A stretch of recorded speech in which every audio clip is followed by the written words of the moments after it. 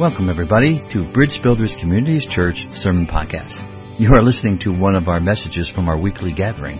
We hope that you sit back and enjoy and be blessed.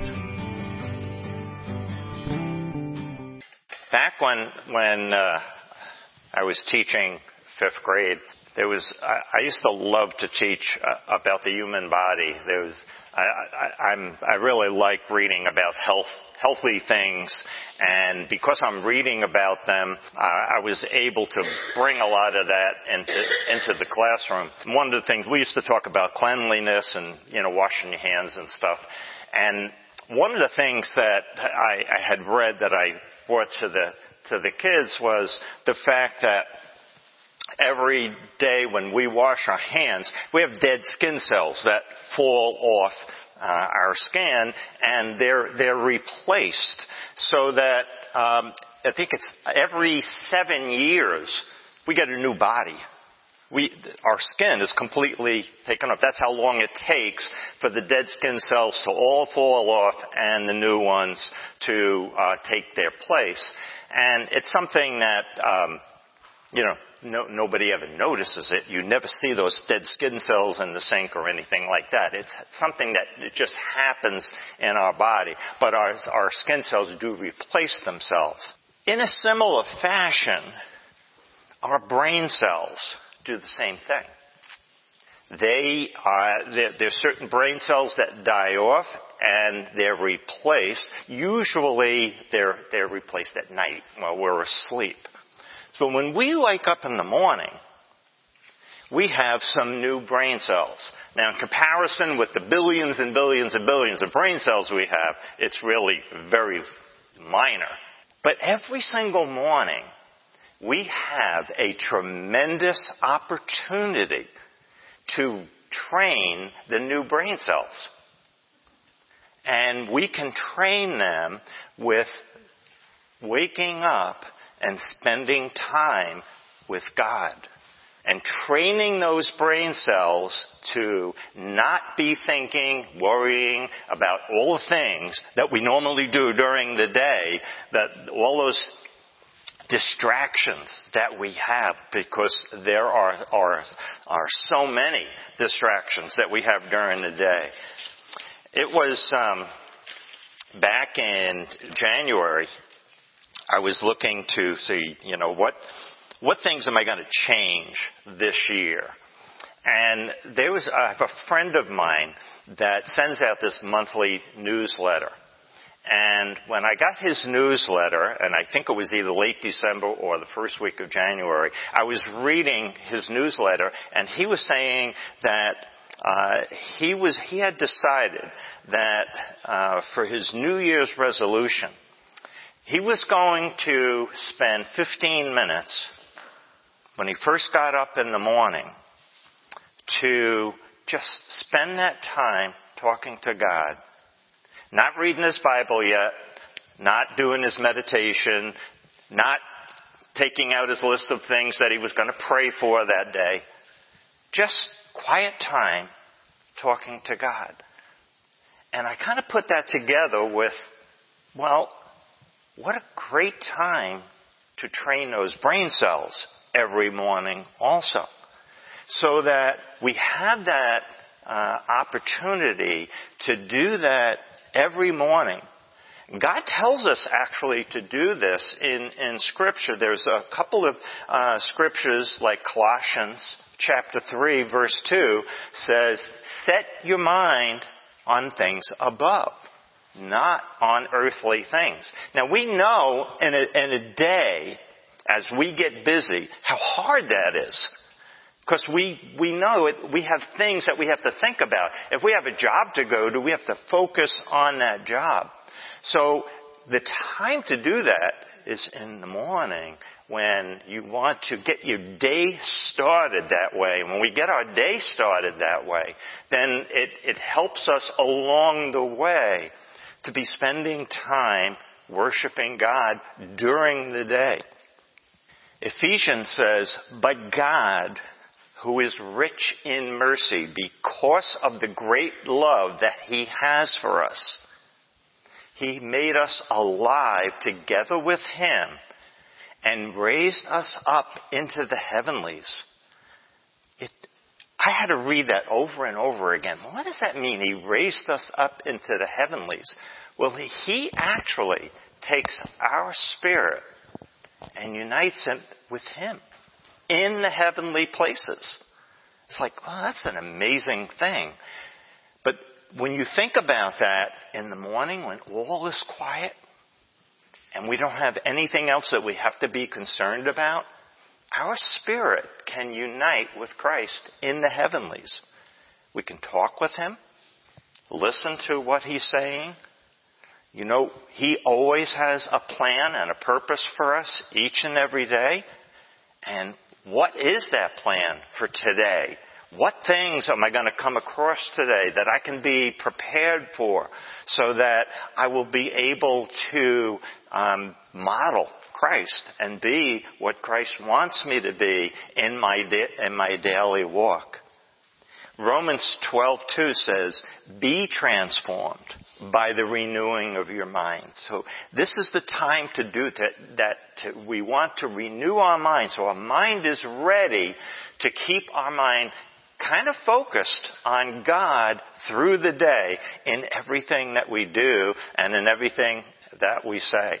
And I think it might help us to improve many of our conversations and many of the reactions that we have to the various things that are happening during the day. Last week, God gave us a message during our service here. And I don't know how many of us picked up on that. But the word was desperate. The first thing I heard was Sarah and Lance were leading one of the worship songs.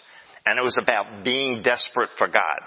And I don't even remember which song it was. I just remember that there was a song about that. And that was followed by a prophetic message during the service. And in the prophetic message, God was asking us to be desperate for him. Then Joe got up and he was preaching from Mark chapter 5 about the woman who touched the cloak of Jesus because she was desperate for healing. So when you hear God saying desperate 3 times in the same service, I think there's a message that's coming through that he wants us to be desperate for him. This is so important for us. And a lot of times when we just go through life and you know, day after day after day, we forget about that desperation that he wants us to have.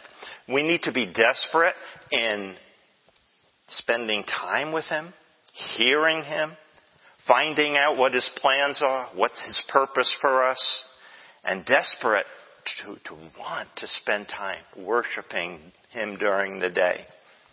So let's pray. Heavenly Father, we thank you for the words that you give us. We thank you for so much that comes into our everyday lives, that you're always there. We want your presence, Lord God. We want your presence as we seek it, as we go through our day, Lord God, so that we will see you, know the plans that you have for us, and fulfill the things, Lord, that you have for us each and every day. In your precious name, Lord, we pray. Amen. I'd like to take you into Luke chapter 10. And you're going to see a story here. It's very familiar. It's a story that you've all heard. But we see a person here that takes worship seriously. We're in verse 38 of chapter 10. It says, "Now it happened, as they went, that he entered a certain village." Of course, we're talking about Jesus. "And a certain woman named Martha welcomed him into her house. And she had a sister called Mary, who also sat at Jesus' feet and heard his word. But Martha was distracted with much serving. And she approached him and said, Lord, do you not care that my sister has left me to serve alone? Therefore, tell her to help me. And Jesus answered and said, Martha, Martha, you are worried and troubled about many things. But one thing is needed. Mary has chosen the good part, which will not be taken away from her. Some translations say, the better part. A story like that, first of all, tells me that worship is more important than works. You know, Martha wasn't doing anything wrong. She was preparing, for the dinner or whatever was happening. It was something that you would normally do. All right? But Mary chose the better thing, sitting at the feet of Jesus, trying to be in the presence of Jesus. And as you're in the presence of Jesus, we start hearing things that we never would hear if we don't do that.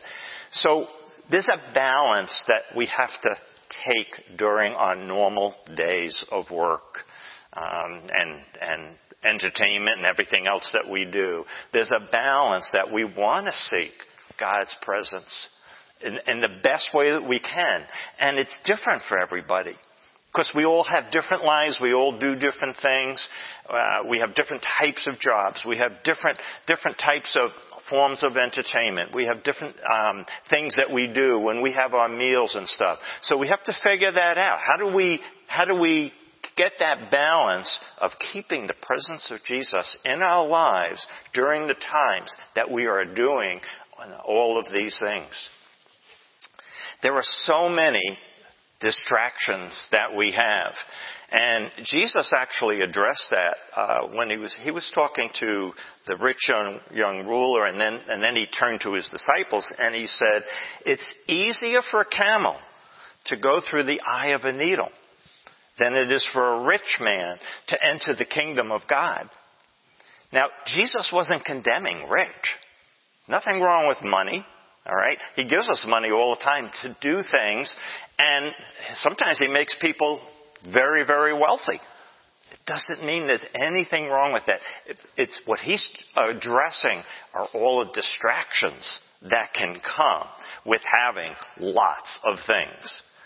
See, the eye of the needle is a reference to back at that time. People back then would understand this. We don't normally use that term anymore because we don't have any guards around our towns or anything.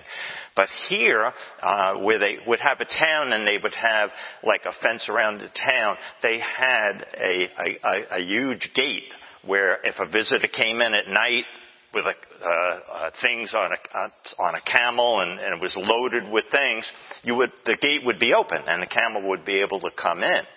But at night, they didn't want the enemy coming in through that gate, so they closed it. So the only opening they had was the eye of the needle. It was this little tiny opening that they had along the fence posts, and it was so thin that the camel could only fit through that area if they took all the things off the camel. So those were all our distractions, all the things that can weigh us down in life. Okay, so that's why Jesus said it's easier for the camel to go through that than it is for the rich man. And in America, we're all rich. You compare us with the rest of the world. We always compare us with somebody that has more money than we do. But in our country, we really have so much in comparison with the rest of the world. So we have to be careful that the distractions in our lives don't take us away from this relationship, this intimacy that we're desiring as Christians to have with God. Paul said in 1 Corinthians chapter 6, he says, all things are lawful, but not all things are helpful. See, there's things that could be in our life that aren't sin. They're lawful things to do. But God might be telling us, you really need to get rid of that. That's a distraction in your life. Only your relationship with God will know what those things are. So nobody can come up and say, you should do this or this, and that's not. God will tell you that. He'll show you that this is something that you need to not be doing or not have or whatever it might be, because it's reducing the amount of time you spend with God. It's taking you away from that time when you want to have that intimacy with Him, so we can hear Him clearly. I want to take you into an interesting story in Mark chapter 5. This is the same chapter Joe was in last week, and it's also the same chapter he's going to be in next week. So we're really tearing Mark chapter 5 apart. But I'm going to start in verse 1. Again, these are familiar stories. You've heard them many, many times. There's a lot that you can get. This is the story of the demoniac. And there's so many things we can get out of this. I'm not going to tear this story apart, but there's a couple of things I want you to see in it. So we're going to start with verse 1. It says, Then they came. Now this was Jesus and His disciples. They came to the other side of the sea, to the country of the Gadarenes. And when He had come out of the boat, immediately they met Him out of the tombs, a man with an unclean spirit. So this man is demon-possessed, and he's living with dead people in the tombs, who had his dwelling among the tombs, and no one could bind him, not even with chains, because he had often been bound with shackles and chains. The chains had been pulled apart by him, and the shackles broken in pieces. Neither could anyone tame him. He had so much power, demonic power, that he could actually pull apart these metal chains, and the shackles, which were around his wrist, he broke in pieces. So you can see the strength of the demons. I mean, they're very, very strong. No one could tame him. It was so bad. And we find out later on in the story that he had thousands of demons within him. But this is really what I want to show you in it. It says, and always night and day, he was in the mountains and in the tombs, crying out and cutting himself with stones. This man was in a lot of pain. And sometimes when people are in a lot of pain, like maybe very extremely depressed or something, they might start cutting themselves just to relieve some of the pain. That's what he was doing. And he didn't have anything to cut himself with, so he used stones to do that. Now, when he saw Jesus from afar, he ran and worshipped him. I find that absolutely amazing. He's got thousands of demons in him, and he runs to Jesus and on his knees, and he's probably down at his feet worshiping him. No one, not even the devil, not even 2,000 demons can stop us from worshiping God. It's just amazing what the presence of Jesus can do. When we experience the presence of Jesus, and a lot of times in our worship, we start to experience that. We experience His presence. It's just a natural thing that you fall down and you worship Him. Because this is preparation for eternity. This is what we're going to be doing for all eternity. And I know when I get into the very deep worship, there's no feeling that I could tell somebody else about, and this is how I feel in there, because I can't explain it. It's just such a wonderful feeling in worshiping God. That's what we're going to feel for all eternity. The neat thing in eternity is we won't have the weight, all the distractions and that we normally have, our mind going off and wandering off to somewhere else.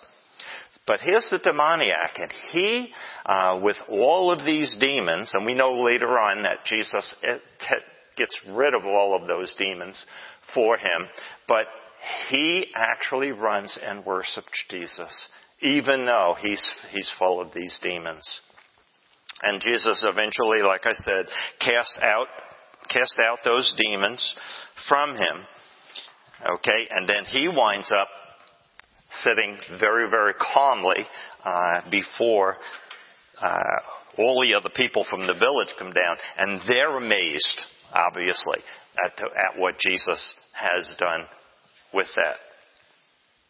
Romans 12:1. Let me just read that one because not one of the ones I have memorized. It says, "I beseech you, therefore, brethren, by the mercies of God, that you present your bodies a living sacrifice, holy, acceptable to God, which is your reasonable service." Some of the translations said this is your act of worship, all right, instead of reasonable service. There's a word in there that we don't like hearing, and that's the word sacrifice.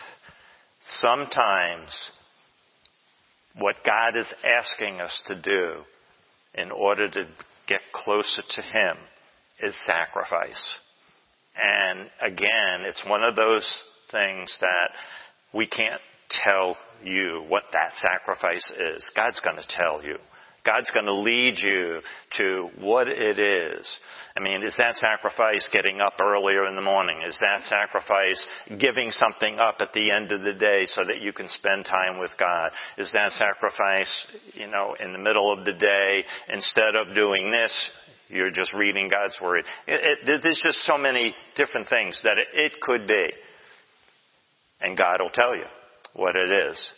And one day, we're all going to stand before God. And my concern would be that God would tell me, I had plans and purposes for you, and they never got done because you didn't spend enough time with me listening to what I was trying to tell you. Because God's always talking. He's always trying to talk with us. And it's us that can shut that down. It's us that can not spend the time with Him. Remember what we said 2 weeks about church. Church is not a place where we come on Sunday morning. It's not church. Church is a relationship. It's a relationship that we have with the living God, and then a relationship that we have with each other. If we spend our days throughout our week doing, trying to find what God wants us to do during that week, spending that time alone with Him at times, whenever that might be, in worship, then what happens is we experience this time where we're spending time with God, we're hearing God, we're following His plans, His purposes. When Sunday morning comes around and we walk in here, we say, this is the time when we can bring all our worship into a building where we can unite with all our fellow brothers and sisters and now have a time of corporate worship. We would have in here an explosion of worship. Worship wouldn't be, let's try and get into the presence of God. We're going to walk in here in the presence of God. And it would just explode as we say, it's so neat to look forward to. I've been worshiping all week, and now I get to worship with my brothers and sisters. And it just becomes a real special time. And I think that's what, when we talk about Sunday church and stuff, that's what Sunday worship church should be. And of course, it's sharing the word here also, but it is that time. When we do that, and we reach that time of excitement, we also fulfill that desperation that we're trying to have with Him. The desperation that I think God was telling us about last week. That we're going to bring that into that time of spending time together. I want to take you into Psalm 95, because Psalm 95 gives us a real example of what worship really is. He starts off with, "O come, let us sing to the Lord. Let us shout joyfully to the rock of our salvation. Let us come before His presence with thanksgiving. Let us shout joyfully to Him with psalms. For the Lord is the great God and the great King above all gods." We don't normally worship God for all the things He does. That's typically praise. We worship God for who He is. For He is an eternal being. It always amazes me when I think of God, especially when I think of eternity. We think of eternity a lot of times with, it's never going to end. But it's also, it didn't have a beginning. And we can't wrap our minds around that. Try to think of something that doesn't have a beginning. And it just doesn't work in our mind, because you always want to go back to when did it start? And it didn't start. It always was. And when we worship God, we have to remember that how mighty, how powerful He is. And that's where Psalm 95 gets into. For the Lord is the great God and the great King above all gods. We have so much in our society today that tries to give us another God. Something else that we can worship. And we have to be careful not to fall into those traps. I mean, society is going to do it, but we can't. Verse 4 says, "In His hand are the deep places of the earth.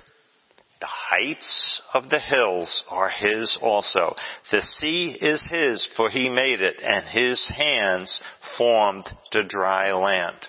So He created all of this and owns it, and it was all created out of nothing.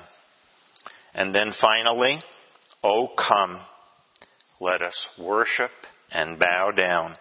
Let us kneel before the Lord our Maker, for He is our God, and we are the people of His pasture and the sheep of His hand." Worship is an attitude. It's an attitude of reverence that we have. We understand exactly where we are, where we stand with God. Okay? We're the people of His pasture and the sheep of His hand.